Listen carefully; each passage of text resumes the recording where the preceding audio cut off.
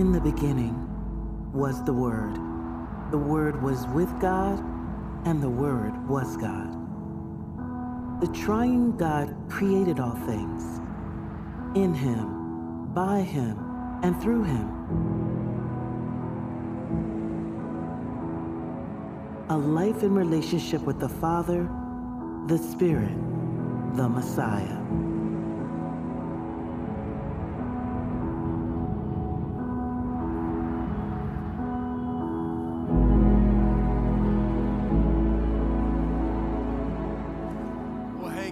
Church, come on, can we clap? It's good to be in God's house.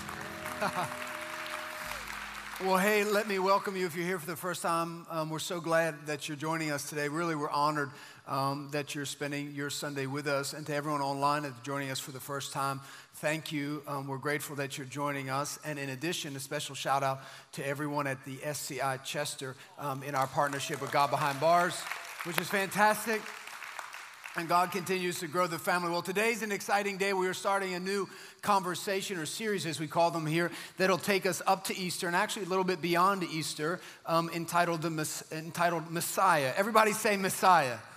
It's a powerful declaration over our lives and through Scripture, and I'm excited to get into that. But before I do that, I want to just unpack a little bit about what the next several weeks will look like for us as a church. We are going to begin, and today I will set the foundation of the conversation, and so bear with me. It's introductory, but I believe it'll help you in so many ways. And then next week, we're going to be blessed to hear from our very own Dr. John Mannion, who'll be sharing, so show some love to him.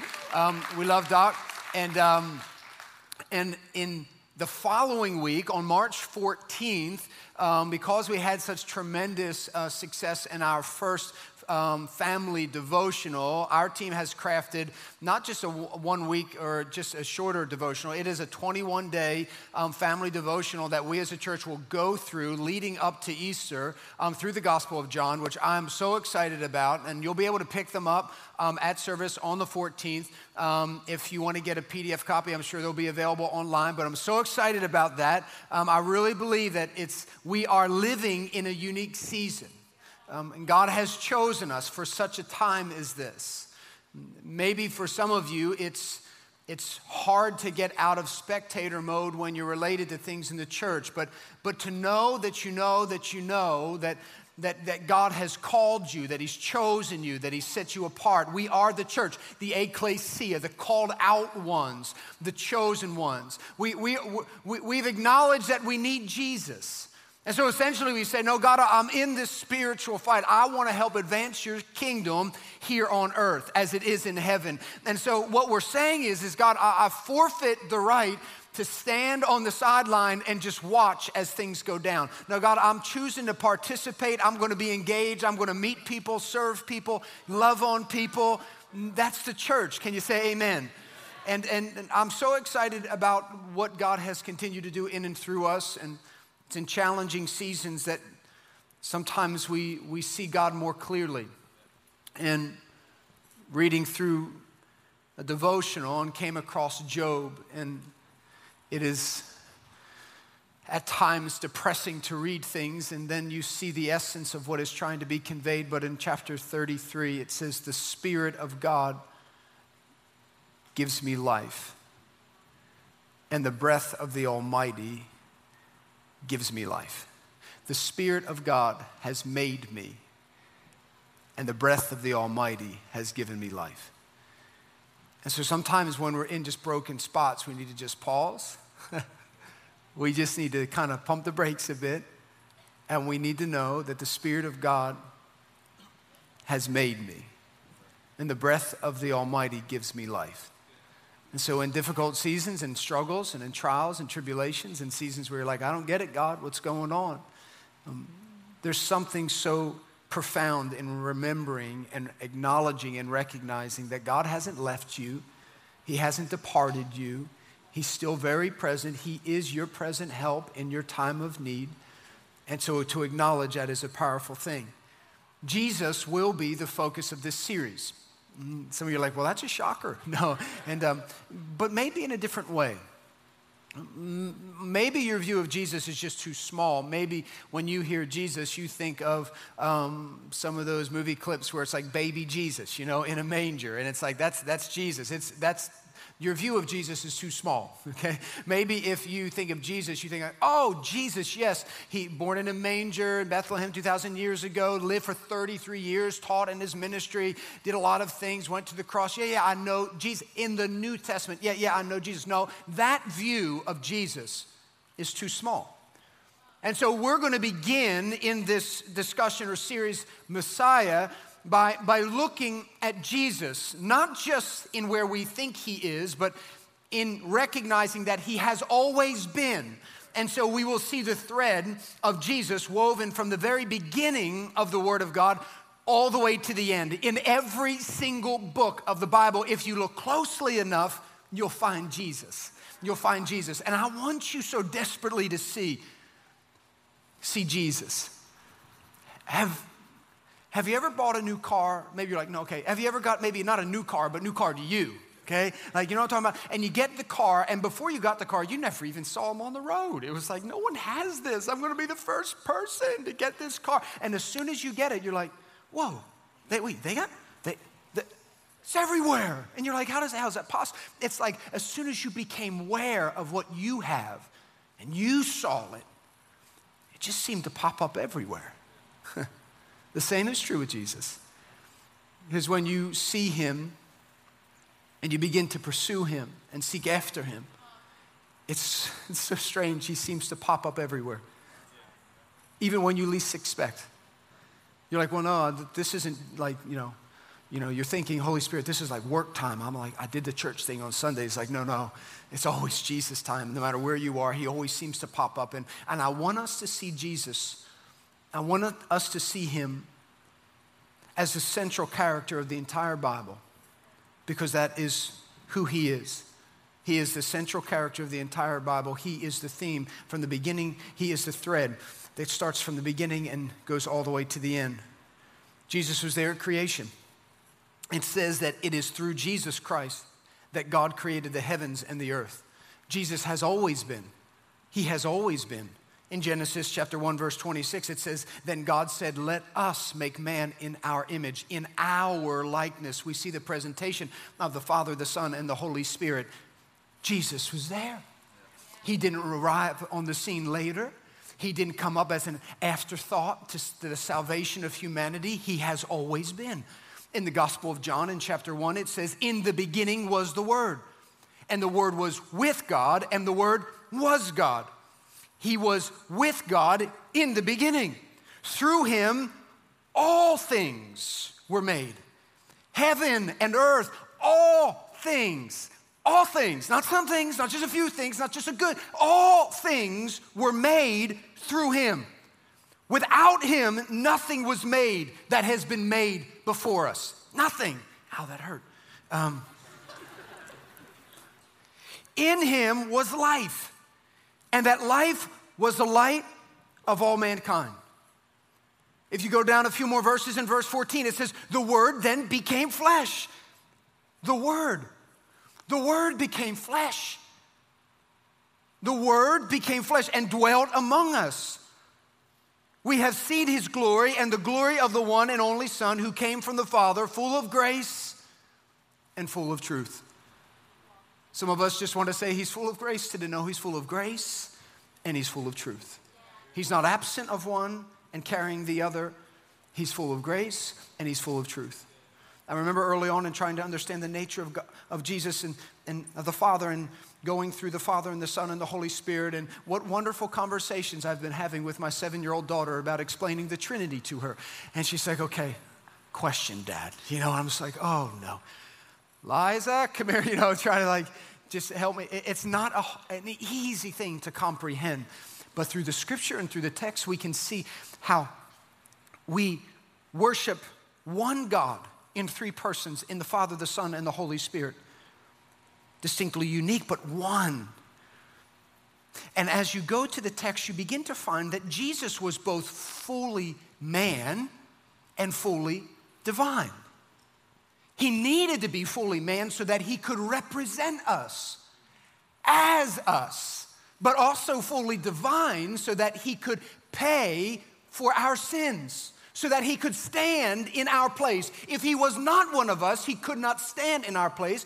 If he was not fully divine, then he could not actually pay for the forgiveness of all sins for all humanity.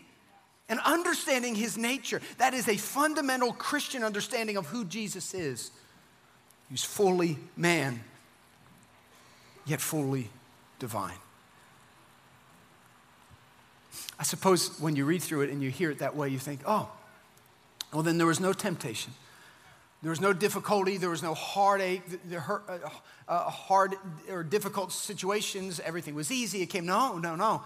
No, he was real in the same way that you and I experience difficulty and pain and frustration and anguish and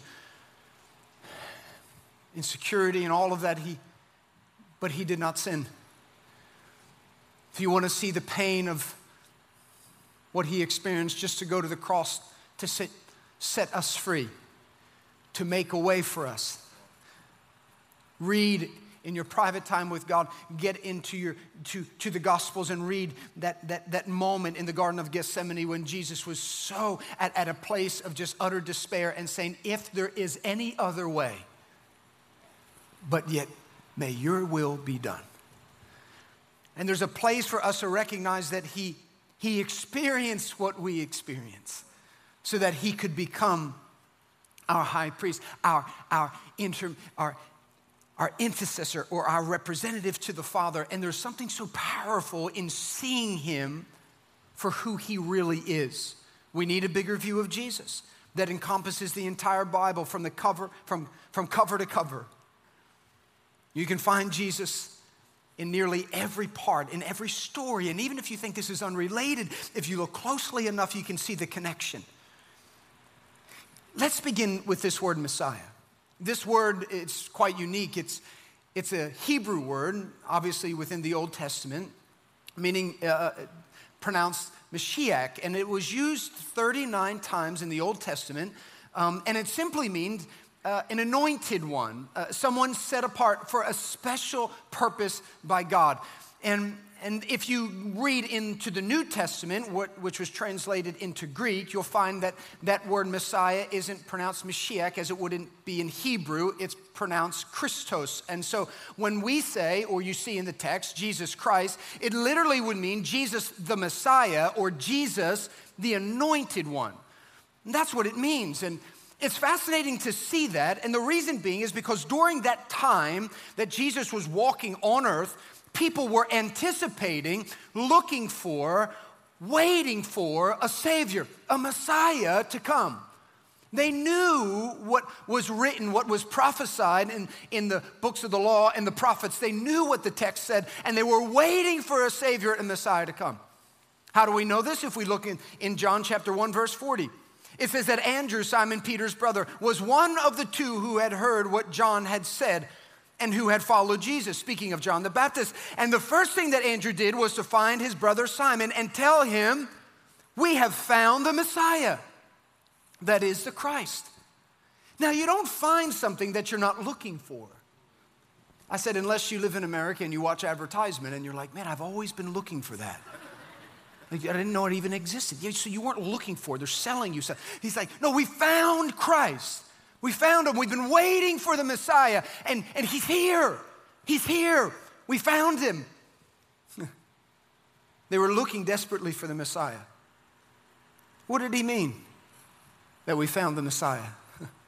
Have you ever had expectations from God, and you wouldn't admit this, but you almost would tell yourself, okay, God, listen, I know you can heal this. I know you can restore. I know you can redeem. I know you're my provider. I know you're my comforter. And we know who he is in his nature, but then we get involved in providing the solution, and we say, hey, God, there's no other way. You just got to do it by this date at 3 o'clock, because if you don't, then it's just not going to happen. And then we get our expectations all up, like God's got to do this date at this time and in this way, and because there's no other way. Have you talked to someone like that? Maybe you yourself have thought that, where you've been praying, you say, there's no other way. This is the only way that it's going to work. But we know through Scripture that his ways are above our ways, that his thoughts are beyond our thoughts. that we, in some way, in our arrogance, attempt to provide solutions to a God who is not restricted by time. He had no beginning and has no end, and time is not something that holds him bound, and he can see the story before it unfolds in his sovereignty, and he understands yet permits us in our free will to operate. And we, in our arrogance at times, and maybe just in our own ignorance, try to tell him, no, God, there's no other way. This is the only way. Yet he's patient with us. He loves us. He's kind to us. He's faithful towards us. The Jewish people were expecting Messiah to come and not only be a spiritual leader to the nation of Israel, but also provide a political revolution. They no longer wanted to be bound by the Romans and other enemies physically. They didn't want to be controlled. They didn't want to be manipulated. They were expecting Messiah to roll up on the scene and to almost experience something similar that happened with Moses in setting the people free from Egypt nearly 2,000 years prior. So their expectations of the Messiah were just off. And it wasn't because they were trying to coerce what they wanted God to do. They were just expecting that this is what he was going to do. He was going to establish an earthly kingdom, and it was going to rival Rome. It was going to demolish their enemies. It was going to thwart every enemy that threatened the people of God. And Jesus kind of walks in and he's like, and you know what's so crazy? The disciples followed him for a long time, and they just didn't understand it. They just didn't understand it. Do you remember the moment in time when he began to tell them, I'm going to go to the cross and I'm going to be handed over to my enemies. I'm going to be crucified. And then all of a sudden Peter freaks out. Do you remember that part in the scripture? He just freaks out. He's like, no. It's almost like he kind of interrupts everything. He's like, time out. Listen, I know I'm quietly sitting here. He's like, time out. That's not the plan, okay? It's not the plan. I mean, I appreciate it. It's kind of like, it's weird, messed up that you want to give yourself up, but that's not the plan, no, because we need to establish something. And you remember what Jesus says to him? It's not like, oh, sorry, it's all right, it's okay. No, he says, get behind me, Satan. He says, get behind me, Satan. He says, for you do not have in mind the things of the Father, but things of man. You know what he's saying to Peter? He's saying, Peter, you're operating on this paradigm of an earthly thing, and I'm trying to establish not an earthly kingdom, but a spiritual one. Which means I'm not going to operate in the way that you want me to operate. And it's not going to make sense to you if you look at things through the earthly lens. Yeah. So it's hard. The disciples are like, well, I don't understand. How is the Messiah, the Savior, going to be what we expect him to be if he doesn't do what we want him to do or expect him to do? And Jesus comes and he begins to just shatter all the expectations of the people that were closest to him. The prophet Isaiah said in chapter 42, here is my servant. He says, whom I uphold, my chosen one in whom I delight. I will put my spirit on him. He will bring justice to the nations. He will not shout or cry out or raise his voice in the streets. A bruised reed he will not break, and a smoldering wick he will not snuff out. In faithfulness he will bring forth justice. He will not falter or be discouraged till he establishes justice on earth. In his teaching the islands will put their hope. He will bring justice to the nations. When you and I read that, we often can't help but assume, what does justice look like here in America? What does justice look like in our home? And we say, God, this is what I want. I want this justice and this social. There is no social justice apart from spiritual justice. And Christ came to establish a spiritual kingdom. They just didn't see it. They didn't understand it. As you begin to unpack the scriptures and you begin to see, as Jesus specifically in the Gospels, you would begin to see that Jesus was so patient with them, so patient with them. And everyone that would come, they just didn't have this understanding. They couldn't put the pieces together and they were confused. And I love the stories and the patience of Jesus, the patience of him. It's like, they're like, hey, you just got to tell us, like, who is the Father and how do we know? And they're completely missing it. And he's like, It's me. It's me. I am he. I'm the one you're looking for. And they're like, oh, yeah, right, yeah. And they're kind of looking at each other like, oh, gosh, we all missed that. And then there's another part in the Gospels where we see Jesus having a conversation. I believe it was with Nicodemus, and he says, you must be born again. And he was the one in the crowd thinking like, and I know other people are thinking this, but they just don't want to look stupid. Hey, how, okay, this might be weird, but how do we go back into our mother's womb, okay, and then be born again? And like, we laugh, we're like, idiot. You know, like, come on. But when Jesus says you must be born again, we hear born again in our culture today and we think charismatic, crazy, spiritual. Like, no. If he was talking to you before you heard that word ever, that expression born again, reborn, you've only experienced one birth, and it was physically. But he's not talking about the physical earthly kingdom. He's establishing a spiritual thing. So when he says you must be born again, he's talking you must experience a spiritual rebirth. So Jesus is speaking to him. He says, you must be born again. You must have a spiritual rebirth. And Jesus was speaking to the separation that sin causes from the Father and humanity. And he's saying, I am the bridge from humanity to the Father. I am the way, the truth, and the life. No one gets to the Father except through me. And so he's trying to explain that the spiritual rebirth is needed by everyone, whether you think you need it or not. We all need to experience and have and receive, rather, a spiritual rebirth.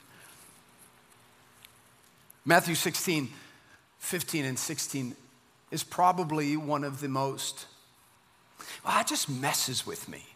And I feel, have you ever had a song on repeat and then like after like 20 minutes you're like, this station is terrible. They keep just playing, you don't realize you're like on the Spotify, you just have it on repeat, it just keeps playing the same song. This verse has been on repeat my whole life. Over and over and over and over and over again. Jesus is talking to the disciples and he says, who do people say that I am?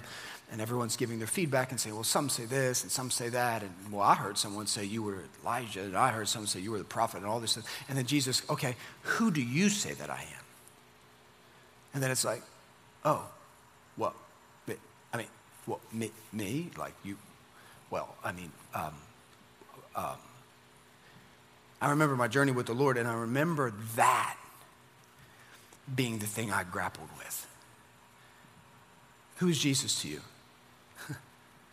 Like right now, like today, in this moment of time, on this Sunday at 11:47 a.m., who is Jesus to you?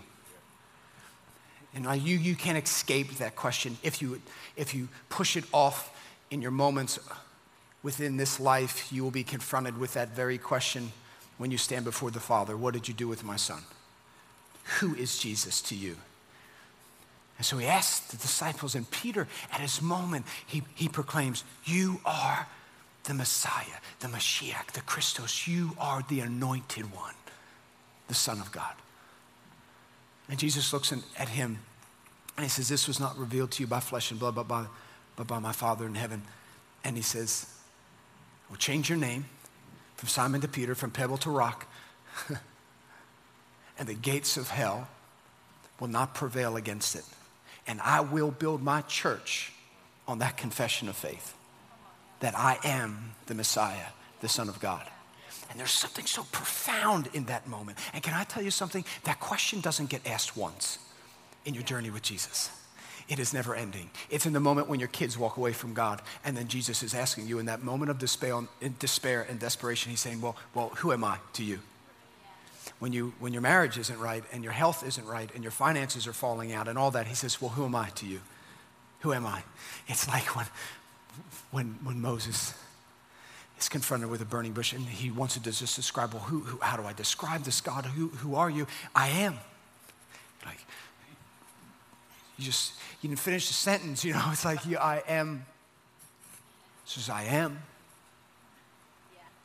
And I am the provider, I am the peace, I am the comforter, I am what you need in your place of confusion. I am what you need. Can I just tell you something? To know that you know that you know that all that you need is found in Jesus. Sometimes it's I don't know. I guess it's as a father when your child is walking and maybe they're in pain, or maybe they're frustrated, or maybe they're hurt, and they never say anything to you because they don't think that you can fix it, but all along you can provide for them because you're their parent. But they don't say anything because they don't want to bother you. They don't want to ask you because you may not be able to love them and care for them and help them and provide for them and feed them and care and hug them and tell them that you're for them and not against them and all. But they stand by you but never ask you. It would kill me if my kids walked by me broken and never said a thing. And yet many of us walk with Jesus broken, knowing that he can provide but never seeking him, never asking him. That's why scriptures say we make our petitions known unto him. We go to him. We're not anxious about anything, but in everything we pray, making our petitions known to him with thanksgiving.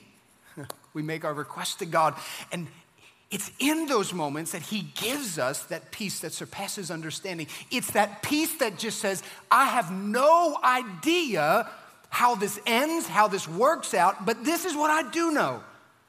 You're above it all, and you're for me, and you're with me, and you're ever present in my time of need. So I'm going to stand by you, mourning, rejoicing, whatever it may be, but to know that I know that I know that you love me and you're for me, to walk with Jesus. John, the disciple John, when he wrote in his gospel in chapter 20, he says Jesus performed many signs in the presence of his disciples. He said, which are not recorded in this book, but these are written. What is penned within this gospel is written that you may believe that Jesus is the Messiah. And I suppose that question never stops. It doesn't. It just keeps on getting asked. Who am I to you? Who am I to you?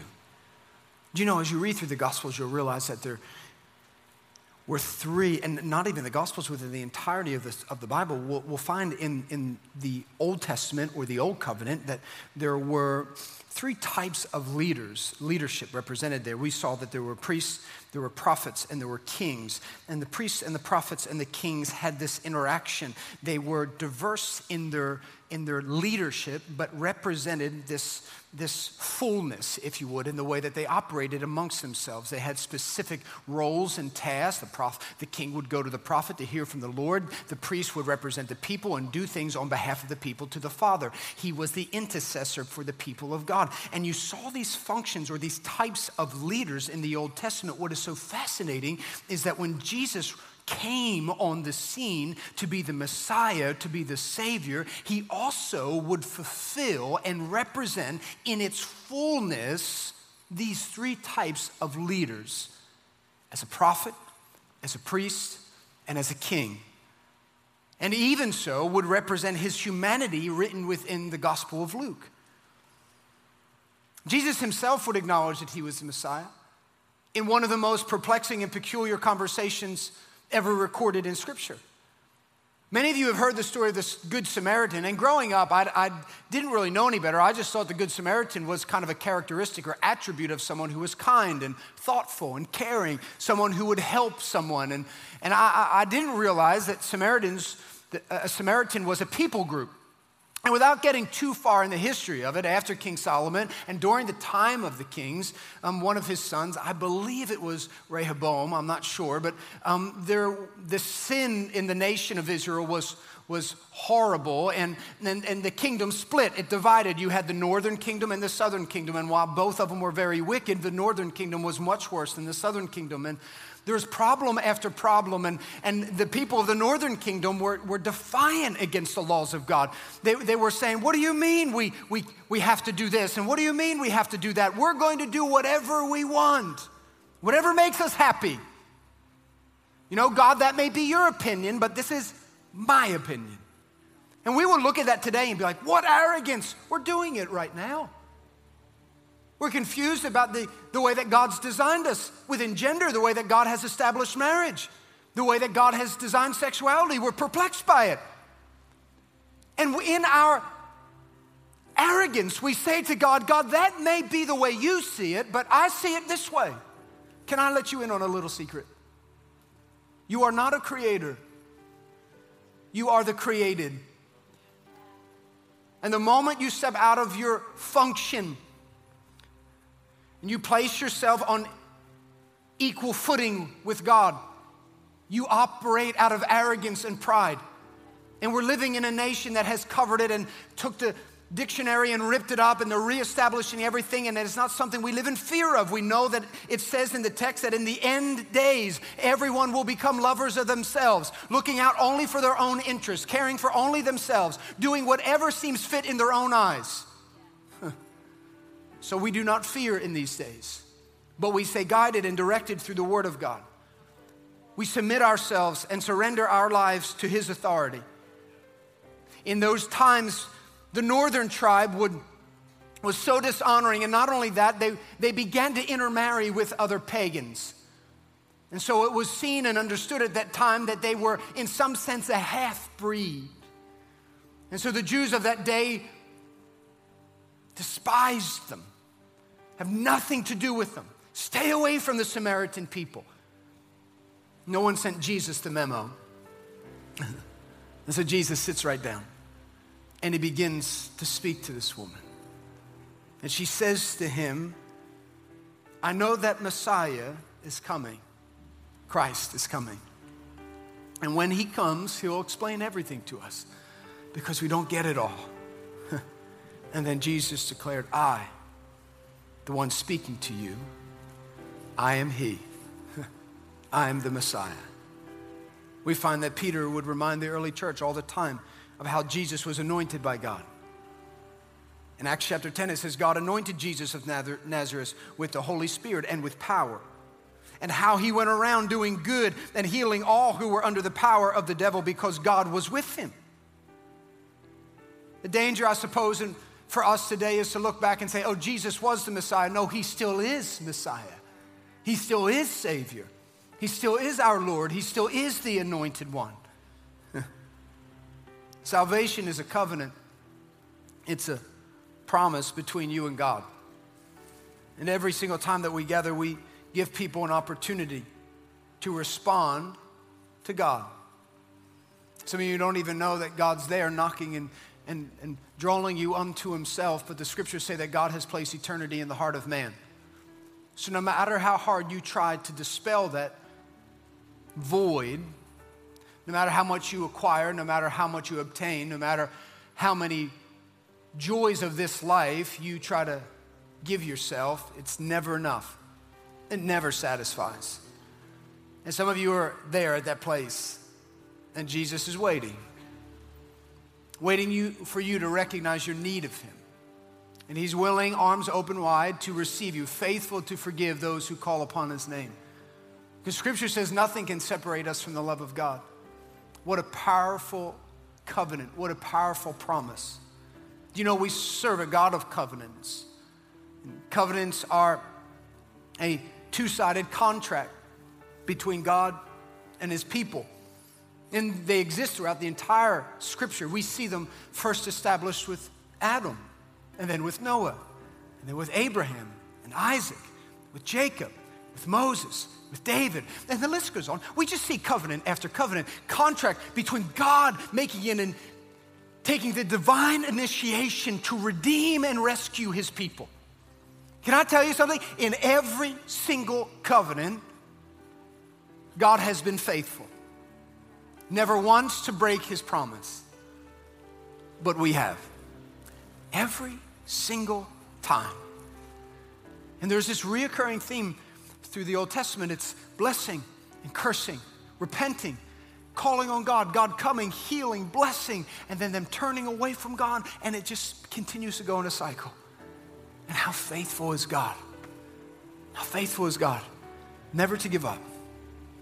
Never to be overwhelmed by our sin. Anytime you think that you've done too much, you need to remember Romans 5:8, but God. In all that you've done, but God. If he's in the equation, he interrupts everything. He cancels everything else out and sits at the top. It says, but God demonstrates his love towards you. That while you were still a sinner, while you still served yourself, cared about you alone, denied the things of God, were arrogant towards God, apathetic towards God, whatever it may be, you fill in the blank, Christ died for you. And you're like, well, I didn't even do anything yet. It's a love that most of us don't understand because we haven't really experienced it. Here on earth, we live in this world where there's a sense of transactional love. I do this for you, you do this for me. It's in our own brokenness that we tend to serve ourselves, but his love is perfect. It's not something he does, it's who he is. And it's demonstrated through his sacrifice of giving himself for all humanity. Covenants are so important. And I want you to understand that because the covenants we see in the scriptures, they are consistent with each other.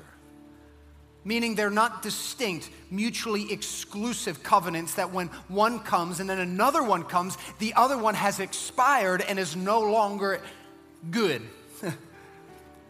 It's to say that when we look at the new covenant, it's not a separate covenant from the old covenant. It in some way doesn't diminish the previous covenant because we received a new one. The better way to understand the new covenant, or the New Testament rather, is to see it as a culminating covenant. Meaning that it is in that covenant that we most clearly see God for who he is. Particularly through him sending Jesus, his one and only Son. I want to share this term with you because I want you to understand this. We're living in a culture today that is attempting to rewrite and redescribe everything. We serve a covenant God. And covenant theology works in tandem, if you would, with this progressive revelation. Have you ever in your journey with Jesus felt like, man, like he just keeps getting better? Like, I don't know, he must be working out or something, or he must be like studying in university. I don't know, he just keeps getting better. You ever say something like he keeps getting better? You're like, oh, he just keeps getting better. In some way suggesting that he's not already perfected. He's just got to refine. He's not in a refining process like you and I. He's not striving to become better. He's not like working out himself to be the best that he can be. He's already perfect. So what's the problem if he's already, why does it seem like he keeps getting better? It's as if not as if he has always been in the business of revelation. Revealing himself to humanity. Always. In such a personal way. Many of you know here today and even watching online that God has revealed himself to you where it means nothing to anyone else but to you. You can't even talk about it. It'll bring you to tears every time. And you're like, no, I know that I know that I know. It was God. He's in the business of revelation. You remember when Jesus was on the cross in that moment of despair and desperation. It says in the scripture that when he gave his last breath, that the temple curtain, the curtain that was higher than the ceiling in this room, almost over 4 inches thick of woven fabric together, it was torn from the top to the bottom, separating. That curtain separated the Holy of Holies from everyone else. And the only ones who were permitted to stand in the presence of God were the high priest. But when Jesus went to the cross and paid for the punishment of our sins, of your sins and of my sins, you know what he's saying? He's saying God is no longer restricted just to a specific group. That now everyone can walk in a personal relationship with the Father. And there was this revelation, this removing of the veil. And we see God more clearly. Covenant theology and progressive revelation, you might say, why is that really important? What does that really mean? It culminates in the understanding of those two thoughts. And it yields this principle that our God, as it says in Hebrews 13, is the same yesterday, today, and forever. He is unchanging. He is the same nature of God in the Old Testament and in the New Testament. The same Jesus in the Old Testament and in the New Testament. The same gospel in the Old and in the New. The same salvation in the Old and in the New. And the same mission in the Old and in the New. The immutability of God, the unchanging nature of God. So you say, why is that pertinent to me? Because his love towards you is unchanging. It doesn't bob up and down based on what you do. Some of you have experienced church before and you have a story that may be personal and it may be painful and it may be filled with difficulty. I just want to remind you that in this world you will have trouble, but take heart. Christ has overcome the world. It's what he said to his followers. In this world you're going to have trouble. Can I tell you, if you're committed to people, you're going to have problems. Why? Because all of us have problems. We're all being refined, sanctified by the Word of God. It's almost kind of like I don't know how to meet people where they are. All I know how to do is when you come, just say, hey, we're so grateful that you're here, because I sincerely mean that. Because I believe that when all of us pursue Jesus, he refines us. But I also know that when we become obsessed with fixing ourselves, it just turns into a mess. And so if you're here today, and maybe this is the first time you're here, or maybe you've been here for a while, and you feel like you're postured as an observer to the family, the only one who can change that is you. And we'll provide as many opportunities to help you get off that, get out of the stands and onto the field. But at the end of the day, you need to see yourself as part of the family. Do you ever have guests over your house? And you know your role as a guest. Like, you don't pop up and say, hey, let me do this. And you just start cooking and start doing all those things. Although I did that the other day because I love cooking and I got told to sit down. And but can you imagine, like, someone calls you over and then you say, hey, don't you move. You sit down. We're going to start cooking and doing all that. You're like, no, that's just not my role. I just don't do that. The same is true when you join this family. We're a family. And the greatest thing that we do in this house is love and serve one another. Not because we're trying to strive towards earning God's love. It's because we've already received it, and it's our response to receiving the love of Christ that we want to serve one another. The Bible says this, that we will be known unto men by the way that we love one another. I need you to know today that Christ loves you right where you are. He's not asking you to fix anything in your life. He's saying, come where you are. Surrender it.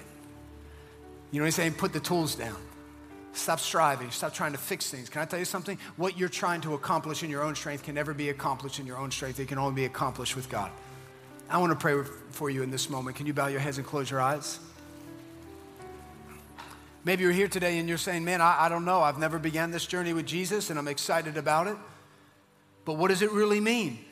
Jesus says in John 14:6, he says, I am the way, the truth, and the life. He says, no one comes to the Father except through me. At the end of this life, you'll be faced with the question, and the first question is, what did you do with Jesus? I love John 3:16 and 17. It paints such a picture of our Father in heaven and his love towards humanity. For God so loved the world that he gave his one and only Son, that whosoever believes in him will not perish but have everlasting or eternal life.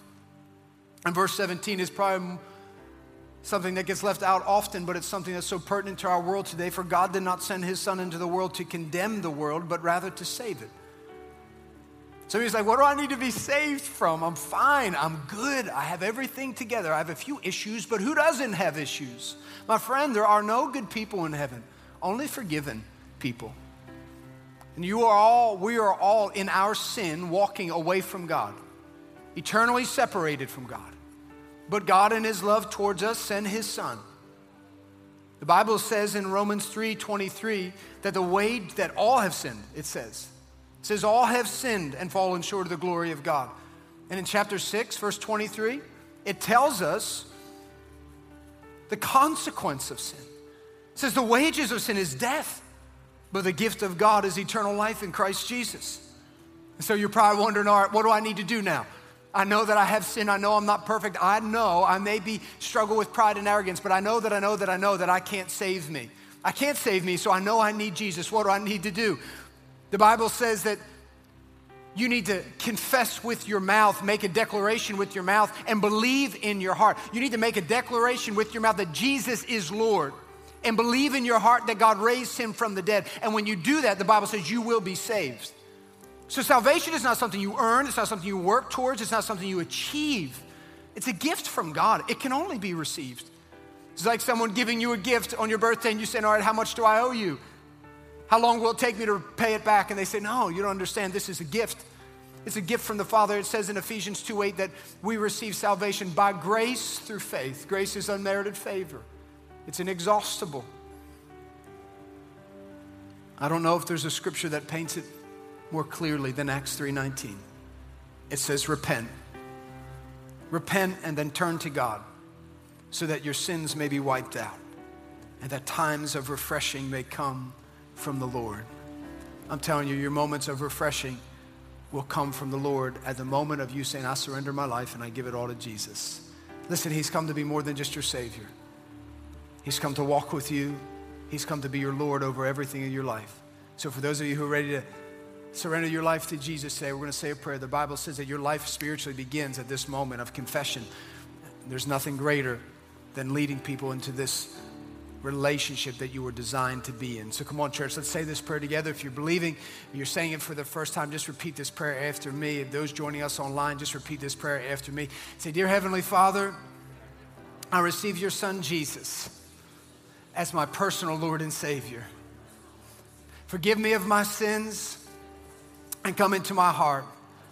I believe that you died on the cross and conquered sin and death. I'm now a Christian. Christ now lives in me. In Jesus' name, amen. Amen. Come on, let's clap for everybody that said yes. Come on. Come on, why don't you stand to your feet as we get ready to go? Man, it's so good to be in God's house. I want to just say something really quick to you before you get your things together and before you leave. In moments like this, everyone stare me down. In moments like this, it's dangerous for someone who's familiar with church. And I know God's been like stirring my heart in this. We see this as common and ordinary. Do you know that's the definition of dishonor? To see something as common or ordinary? Familiarity breeds discontentment. Don't ever become discontent with where you are. Be able to see Jesus. Be able to see Jesus at every service we have. Be able to see the way that Jesus works amongst his people. Be able to recognize that someone in front of you or behind you has just been healed by God. Be able to see that someone, in the far corner or up in the front, that they just said yes, that the parents have been praying for that person for 20 years and today they said yes. Be able to see what God does in moments like this and cherish this. Every time that I'm here, man, I'll be honest, I say this, God, I don't know why you chose me for this, but I'm forever grateful and I'm humbled to just be a part of what God's doing here. And I pray that you have the same spirit in it. Listen, if you said yes to Jesus, we have a gift that we want to bless you with as you exit today. You'll see people waving these Bibles. They're not crazy. They're just waving them so you can see them. Make sure you pick a Bible up as you exit today. If you're joining us online, let one of the pastors know, one of the leaders online. Let them know that you made a decision. We'll send this to you. We'll do everything that we can to help you in your journey with Jesus. And also, for anyone else who needs prayer for anything, make sure you stop at Next Steps so that we can pray for you, encourage you in your journey. And why don't you stretch your hands to heaven? Let me pray for you before we go today. Father, I thank you for your family, God. I thank you for what you've called us to and for where you've positioned us. Father, I thank you that you dwell even in the moments of uncertainty and even in the moments of confusion. You're not intimidated by it. You're not overwhelmed by it. Father, I thank you that you demonstrate your love towards us in the moments when we least expect it. Father, I thank you that no weapon formed against us will prosper. Father, I thank you that anxiety and stress and fear and worry and doubt will not overwhelm us. Father, may we fix our eyes on you, the author and the perfecter of our faith. May we focus upon you this week. Father, I thank you that you've given us all that we need in Jesus and through the Holy Spirit. Let us walk confidently this week. Let us operate in faith. Let us operate in boldness. Father, go with us as we go today. In your precious and holy name we pray. A faith-filled church said, amen. Amen. God bless.